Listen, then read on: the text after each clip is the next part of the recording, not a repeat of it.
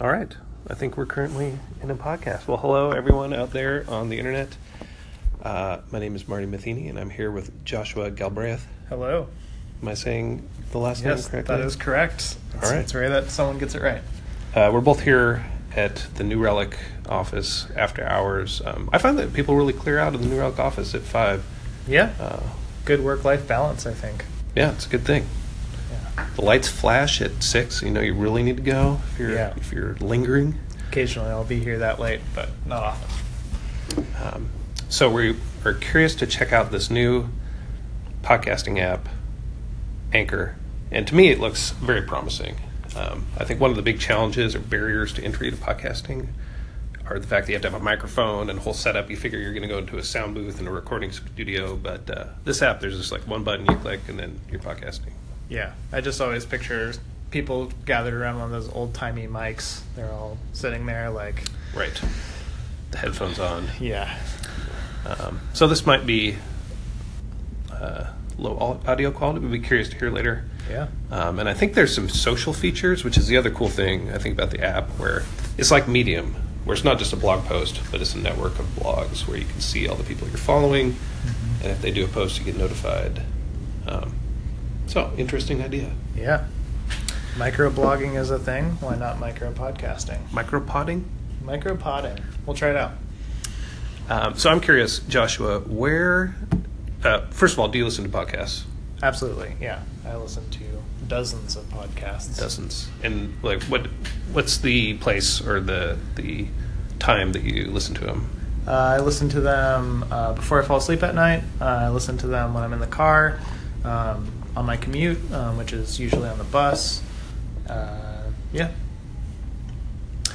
Yeah, I'm the same on the commute, so I've got like a 30-minute bus ride, so Right. that's good podcast length. Perfect. Yeah. And if I'm at the gym on the elliptical or something, that's also podcasting time. But I feel like there's a lot of good podcasts. There's really been a buildup of podcasts available over the last several years. Yeah, absolutely. I think the quality's gone up as well. A renaissance, That's if right. you will. Yes.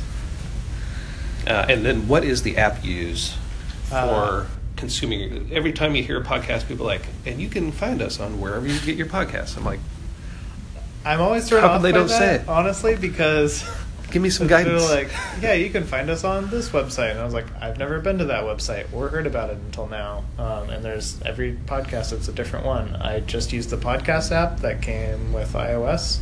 I listened to all of my podcasts there. If your podcast is, I think I had one podcast that's only available on like SoundCloud or something, and I just don't listen to it as often because it's not convenient for me. Right. I started using one called Pocket Casts, and Okay. it is, from what I understand, made by Australians. Okay. And I think the user experience is delightful. So I'm a big fan of Pocket Casts. I've used Overcast in the past. Overcast. Also good. But I like that branding. there's a lot of options. Defaults matter. So I think Yeah, if you're going with the definitely. Apple default, Yeah. pretty good guarantee that that's going to work. Mm-hmm. Cool. Well, I'm curious what people, if there was such a thing as a micro podcast that were 5 minutes long, what would people be interested in hearing about? Yeah, that's a great question. I like taking, maybe just a topic and trying to get out a couple of poignant thoughts on that topic, or I listen to a lot of comedy podcasts as well, just like what they call in the comedy business is a tight five, like somebody's short stand-up clips would be excellent. Highlight reel. I would definitely check that out. Yeah, that's one thing I use Twitter for a lot, is I'm curious what people are, what they're working on at work. Like, what tools are they using? Yeah. What is the new thing that's rocking their industry that they're like, oh my gosh, I do my work differently,